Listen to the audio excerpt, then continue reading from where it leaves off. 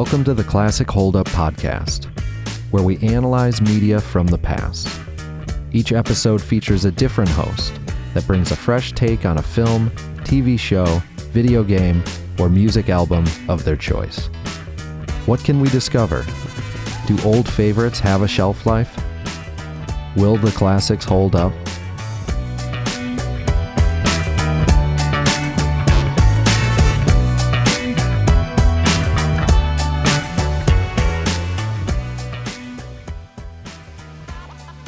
Welcome, my name is Alondra, and I'm hosting this episode of the Classic Hold-Up. I'm from Detroit, and I'm a junior majoring in digital storytelling with a concentration in audio and minoring in graphic design. So I'm happy to have you here with me on the Classic Hold-Up, and let's get into it. Today we'll be talking about the album The Miseducation of Lauryn Hill. The Miseducation of Lauryn Hill is a 16-track album made by the artist Miss Lauryn Hill. And I think a few words to describe this would be self-realization, rebellion, heartbreak, but overall, love. The album was released on August 25th, 1998. When it came out, it was a sensation. It debuted number 1 on the Billboard 200, sold more than 422,000 sales in the first week. It was nominated for 10 Grammys and won 5, including Album of the Year, Best R&B Album, and Best New Album. The album was certified platinum in 2001, and then it was certified diamond in 2021. Miss Lauryn Hill was very particular with her project in all aspects, from the music, artwork, styling, and makeup itself. With popular tracks like X Factor, Doo Wop, Nothing Even Matters, Everything Is Everything, and Can't Take My Eyes Off You, Lauryn Hill's music was able to speak to people in a way that hip-hop at the time wasn't doing. Back then, 90s music was not really addressing vulnerability at the time, and basically all the issues that were not glamorous. But Lauryn Hill made that something that everyone could understand through her music and relate to in some way, and she really knew how to speak to the people at the time, which was huge. Thinking back to my own personal experience with the album, I grew up with relatives who listened to the album all the time, specifically my aunts. My aunts would play doo-wop a lot, I believe Lost Ones, and Everything Is Everything. I remember listening to it growing up and thinking that this music is saying a lot of words that I didn't really understand as a child. So I remember thinking, like, my aunts are listening to this hip-hop music with big words. They must like some deep music at the time because I wasn't really interested or understanding it. It was only until later when I realized it's one of those pieces of music that it brought me nostalgia because I heard it and I didn't really know the significance of it until I got older. Once I started having more experiences related to her music, I think that's when I started to really get into it more. I was like, this is old music, but like, why am I feeling her, not just her words so heavily, but it's flowing with the music so well. And being interested in the issues that she was talking about more, and just thinking that it was so unique because none of the music that I heard around me at the time, whether it was on the radio or at school or just like my friends, they weren't listening to anything considered complicated or deep. Those weren't really topics of interest for people when I was in middle school, even high school. I feel like what she did with this album was be as authentic as she could be with her sound, and that inspired me to be more comfortable with myself, to speak my mind, to be vulnerable and talk about love with others. So that speaks a lot to her artistry and the way that it reaches people. And yeah, the 90s are kind of having a comeback, so I think this is a perfect time to talk about and review one of the Decade Star albums. Can't wait to talk about it more up next with our guest.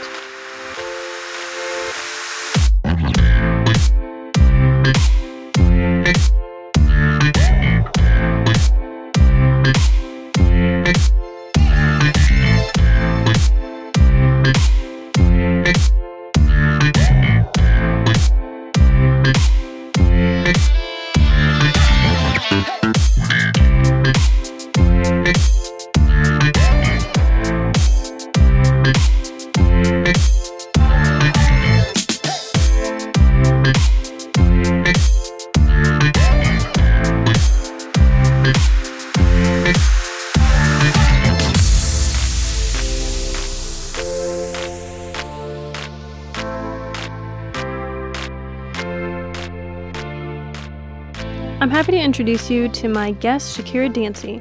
Shakira is a first-year grad student pursuing her master's degree in strategic communications. Shakira, how are you today? Hey, I'm doing great today. Now, how do you know the album? I know the album from listening to it growing up as a young girl. My mom usually played 90s music around the house while we were cleaning and things like that. So some of the songs just kind of stuck to me. And, you know, you go back to your phone and you're like, oh, I'm going to download the whole album because it was so good. And then, yeah, I just been listening to it since then. What songs specifically did you listen to? The songs specifically that, like, resonated with me were X Factor, Doo-Wop, also known as That Thing, and then Nothing Even Matters with D'Angelo, because I really like D'Angelo. Everything is Everything, and then finally Can't Take My Eyes Off of You. I really like the song Can't Take My Eyes Off of You because she basically like reworked that song into her own, because I think it was Frank Sinatra. It's definitely an oldies. Yeah. It's originally an oldie song, but I really like how she like reworked it into her own. What was it about those songs that resonated with you? Was it about what it talked about, or just the tune being catchy itself? Maybe nostalgia because your mom played it? Yeah, it's honestly like a combination of all of those three. I really like X Factor and Doo-Wop mainly because of the tunes and then the melodies and the beat. I don't really listen to the lyrics so much with those songs because she kind of repeats herself in Doo-Wop. And then in the other three songs, I really like the lyrics. I really like the lyrics to Nothing Even Matters. I like interpret it as a kind of uplifting song. Like, not nothing even matters, but there's certain things that really matter, and there's certain things that you could kind of just brush off. And then Everything is Everything is this holistic point of view about the world and about society. So that's why I really like the lyrics to that song. And then Can't Take My Eyes Off of You is just like a lovey-dovey song that I really like. Gets me in my feelings a little bit. It's so cute. Oh, that's beautiful. No, I think I agree with the Can't Take My Eyes Off You. It definitely gives you like a little feeling of like, getting like, kind of got to run it back a few times to really feel it. You're like, let me go and send this to somebody. Now, let's talk about how the content was viewed on release. What do you think made it monumental? Like, it feels like almost every other album is about love and like heartbreak, but why her? Yeah. Well, I think it's kind of the way that Lauryn Hill sets up her lyrics and everything with the beats. And also, she was in the Fugees band, right? A lot of fans from the Fugees kind of kept on track of what she was doing with her stuff, like going solo. And I know the Fugees, they talked a lot about discrimination, the misdoings of the government to people of color. So she was kind of already in that realm. So once people saw what she was doing solo-wise, it gave them a different perspective on how she sees everything. The Fugees is like, okay, this is how we look at everything as a band. But then when she went solo, or this solo album, was her take on it as Lauryn Hill. So I guess people were like really appreciative of that because she kind of did go out on a limb. It takes a lot to do a solo album coming from a band. Yeah. The fact that she was already coming up as being part of the Fugees itself, and then suddenly hear that like she's breaking off and doing her own thing, some people would be like, oh, well, I'm not going to listen to it because she's not in that band. I can see how it's definitely risky for an artist to do that. And she just like hit the nail when she did it. So people were like, wow, yeah, she's an artist. Especially since she wasn't supported in it at all while making it. When I was reading more about it on Rolling Stone, they were saying how people were saying, don't make a solo album that's as different as she was making it, because she had her own team. She was adding like a lot of reggae styles to it that when she was showing her label some of her samples of it first, they were like, what is this, coffee table music? They were not supporting her at all. So the fact that she did her thing anyways, and with her own team, which, you know, there's some pros and cons to that because that's what ended up with the whole credibility fiasco. But I just think it's interesting that she did that, and she was super particular about it. She didn't have to give anything up. And I think because it was so authentic and so different from what was happening, which was a lot more hardcore with hip-hop in the 90s, because the 90s was just rougher music, if that makes sense. And she was doing something a lot more heartfelt, a lot more soft. And that was just different at the time. If the album was released, if the Miseducation of Lauryn Hill was released now in 2022, how do you think people would receive it? like it would do fairly well. Speaking as in, like, if it was never released in the past, like if it was released now, yeah, I think it would do fairly well. Today's society, though, I don't think it would do as well as it did in the past, like in 1998, just because what people are attracted to and the sound that they like is just different. Even when it comes to R&B songs like SZA or Summer Walker or Her, they just have this different sound than the Miseducation of Lauryn Hill. I definitely feel like it would do great in the generation of our parents, like their generation and up. But being that millennials and Gen Z are kind of the majority right now, I think it would do like okay. It's funny because I think people would just see it as, which is like the trend right now, as some retro old school album, but it's like not anything new. Yeah. But it's also interesting to think of it that way because supposedly a lot of the artists today, even like Drake and people who have sampled Lauryn stuff, they were inspired by her album. Right. So it's weird to think about if she wasn't here, maybe music would be super different and maybe it would be something different. Just because she's the origin of some people's music career.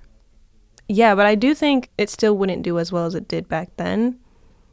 Just because it's not anything different lyric-wise. Right. The things she addresses, whether it's about not just heartbreak, but like self-realization and the whole like self-care movement and stuff right now. Like, right. The things she talked about back then was more prominent and important. But if she were to say like now during today, it wouldn't be as out the box. Yeah, I agree because I think that's really what makes something stand out nowadays. And if you're just like everyone else, I mean, it's good, but, you know, does it hit different? Right. I agree. So how would the content be perceived in the future? I feel like pretty much the same way. If not, maybe even less, because so many people have sampled it and it's kind of like, oh, we've heard that before. So if somebody were to sample in the future, they'd be like, oh, that's nice, but we've heard that before. So it's repetitive. I definitely feel like people would still be appreciative of the work, though. Yeah. That wouldn't go anywhere. But speaking like future-wise, the generation that came up listening to Lauryn Hill is going to be old. Yeah. So sad to say, I'm sorry, but I feel like her music may not be as prominent, like people won't be listening to it as often, because our generation definitely listens to it, right? But that's not our main thing, you know? Definitely not. It's not like... Right? Yeah. I don't even think it's on the radio. Yeah, I don't think so either. Maybe doo-wop, but yeah, that's it. And maybe the one with D'Angelo, maybe. I'm not sure if like I've really heard it mainstream-wise that much. I think every album slowly starts to die out after a certain amount of time, but the only thing that will make her still relevant, even like 40 years from now, is the way that people sample her music, because maybe if they do it in some different, unique way in a song, they could bring that back. For example, on social media like TikTok, old songs come back all the time. They're replayed for a certain amount of time. People might revive her music at some point, but I think that'll be way later down the line. 40 years from now is still not enough time for it to be revived. Right. Because, yeah, I still think of my aunts when I think of listening to her full album as a pastime. So yeah. For example, imagine if our parents were sitting here doing a podcast in 1998 talking about, I don't know, was it like the OJs or something? Like somebody before them. The way we're talking about Lauryn Hill. Like the OJs have pretty much died down. Yeah. You know what I'm saying? So I kind of see the same thing happening for Lauryn Hill. It's kind of going to like fizzle out. I kind of wonder if someone even older than that, like let's say the Beatles aren't relevant today at all, like on the radio, but I feel like people still see them as classics. I feel like she could be a classic. Yes. In that sense. We don't listen to her, but we don't touch it. We still have respect for it. Yes, like, I agree. It's like one of those albums that you'll have as a record and put it on your record player. Mm-hmm. And if your kids touch it, you like, don't touch that. It's a classic. Exactly. So I think that's one thing that she like made for herself. She's made this respect for her, and then also her influence is what's gonna last longer than maybe the music itself, which is weird to think about because isn't the music what made her an influence? But in the end, it's more about the connection to her. So yes, and what she's saying. Up next is our Q&A.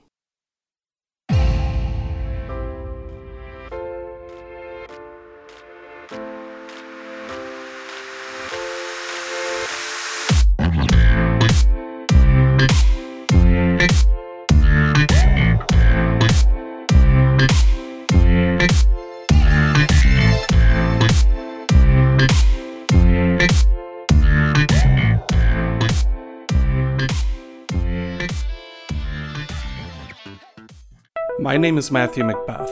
My name is Jack Holloway. My name is Alondra. When I complete my degree, I want to focus on digital content creation. I want to get a job in film production. I want to do podcasting, music production, and design work. My name is Matthew Macbeth. My name is Jack Holloway. My name is Alondra, and I am ComArtSci. Start your journey at comartsci.msu.edu.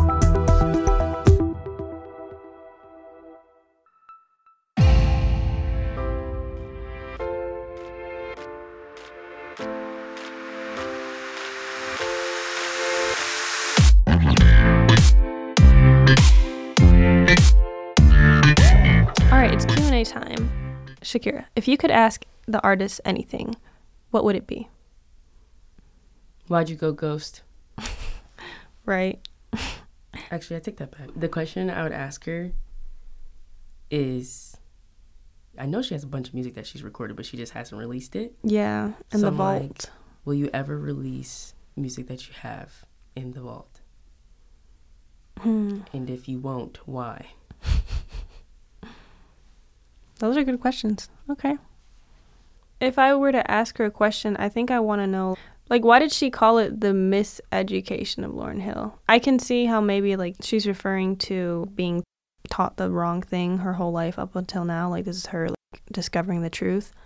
But who taught her that? I mean, I guess society. I guess I could figure it out for my own, but I still want to know what her take is on the name, because I feel like no one has ever really made a successful album talking about education. Even the word education in it. Yeah, agreed.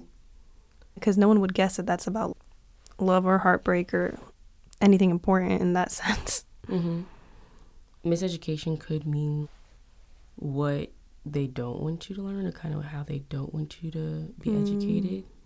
So I guess miseducation is like her educating you in a way that's not accepted by society. She's basically telling you what no one else knows. Yeah. All right. I like the interpretation. What artist would notice her and give her album a shout out? Are we speaking in terms of artists today, like around our age, like Summer Walker? And yeah, let me rephrase that. What artist today, if her album released today, what artist, popular artist, yeah, well, Drake's is even Alicia Keys, who would give her a shout out? Her, the artist, would definitely give her a shout out. Ari Lennox, and then Giveon, not sure how you guys pronounce his name, Giveon, and who else? Smino. Of course. Those 4 artists would. Nice. I'm thinking about specifically some artists that talk about more, and I'm going to say like quote unquote like woke content. I think it's interesting knowing that artists that don't talk about that kind of content, like Drake and Cardi B, they've already sampled her songs, right? But she's still an influence to them. I guess it doesn't just have to be woke artists. Oh, even though it's not like the Weeknd style, I still think he would appreciate her lyricism. Yeah. I think Toby and Wigwe would also give her a shout out. He's an artist who has like this band, and he kind of talks about the same things she does, but he kind of shows it in a different light. with different beats behind it, and it's really uplifting. But yeah, Toby and Wigwe, I would also add to the list. Nice. So after the album's success, she did not release an official follow-up except for an MTV Unplugged album in 2002 and like spot appearances later on. There was a whole lawsuit or court thing that was going on with credibility, so that kind of made her want to be out of the spotlight. Like, this was supposedly one of the best albums that like ever came out at the time, and she disappeared. Mm-hmm.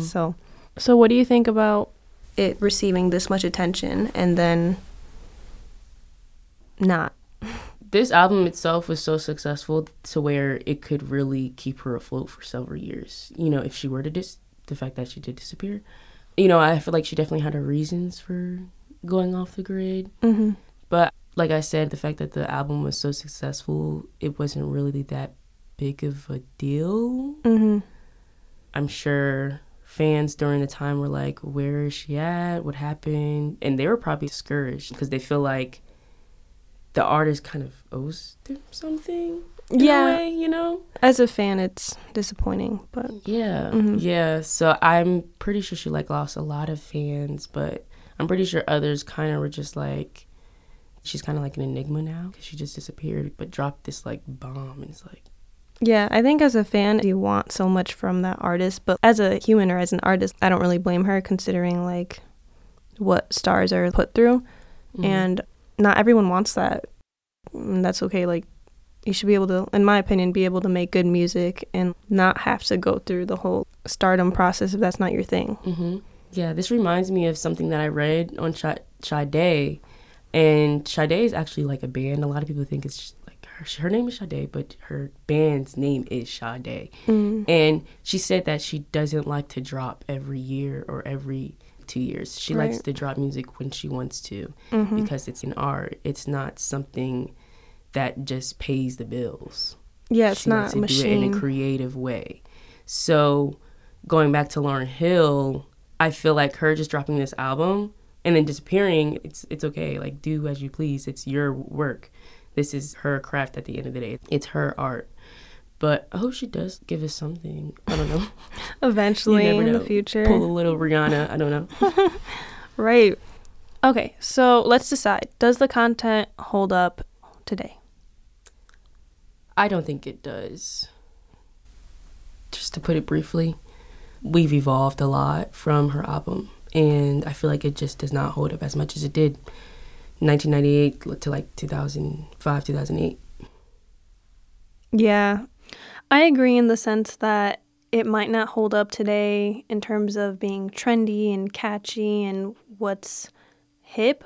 And I think that's unfortunate, but I think that's the reality. So although she might not hold up in society, in my mind, she's timeless. Thank you so much for being here, Shakira. It was good to have you on the Classic Hold Up. Of course. It was my pleasure. I enjoyed every second. This was nice to kind of dive deep into this album. I haven't listened to it in a long time. I'm probably going to listen to a few songs later today. But yes, it was my pleasure. Thank you for having me. Special thanks to Shakira Dancy and the ComArt Sci team. Thanks for listening.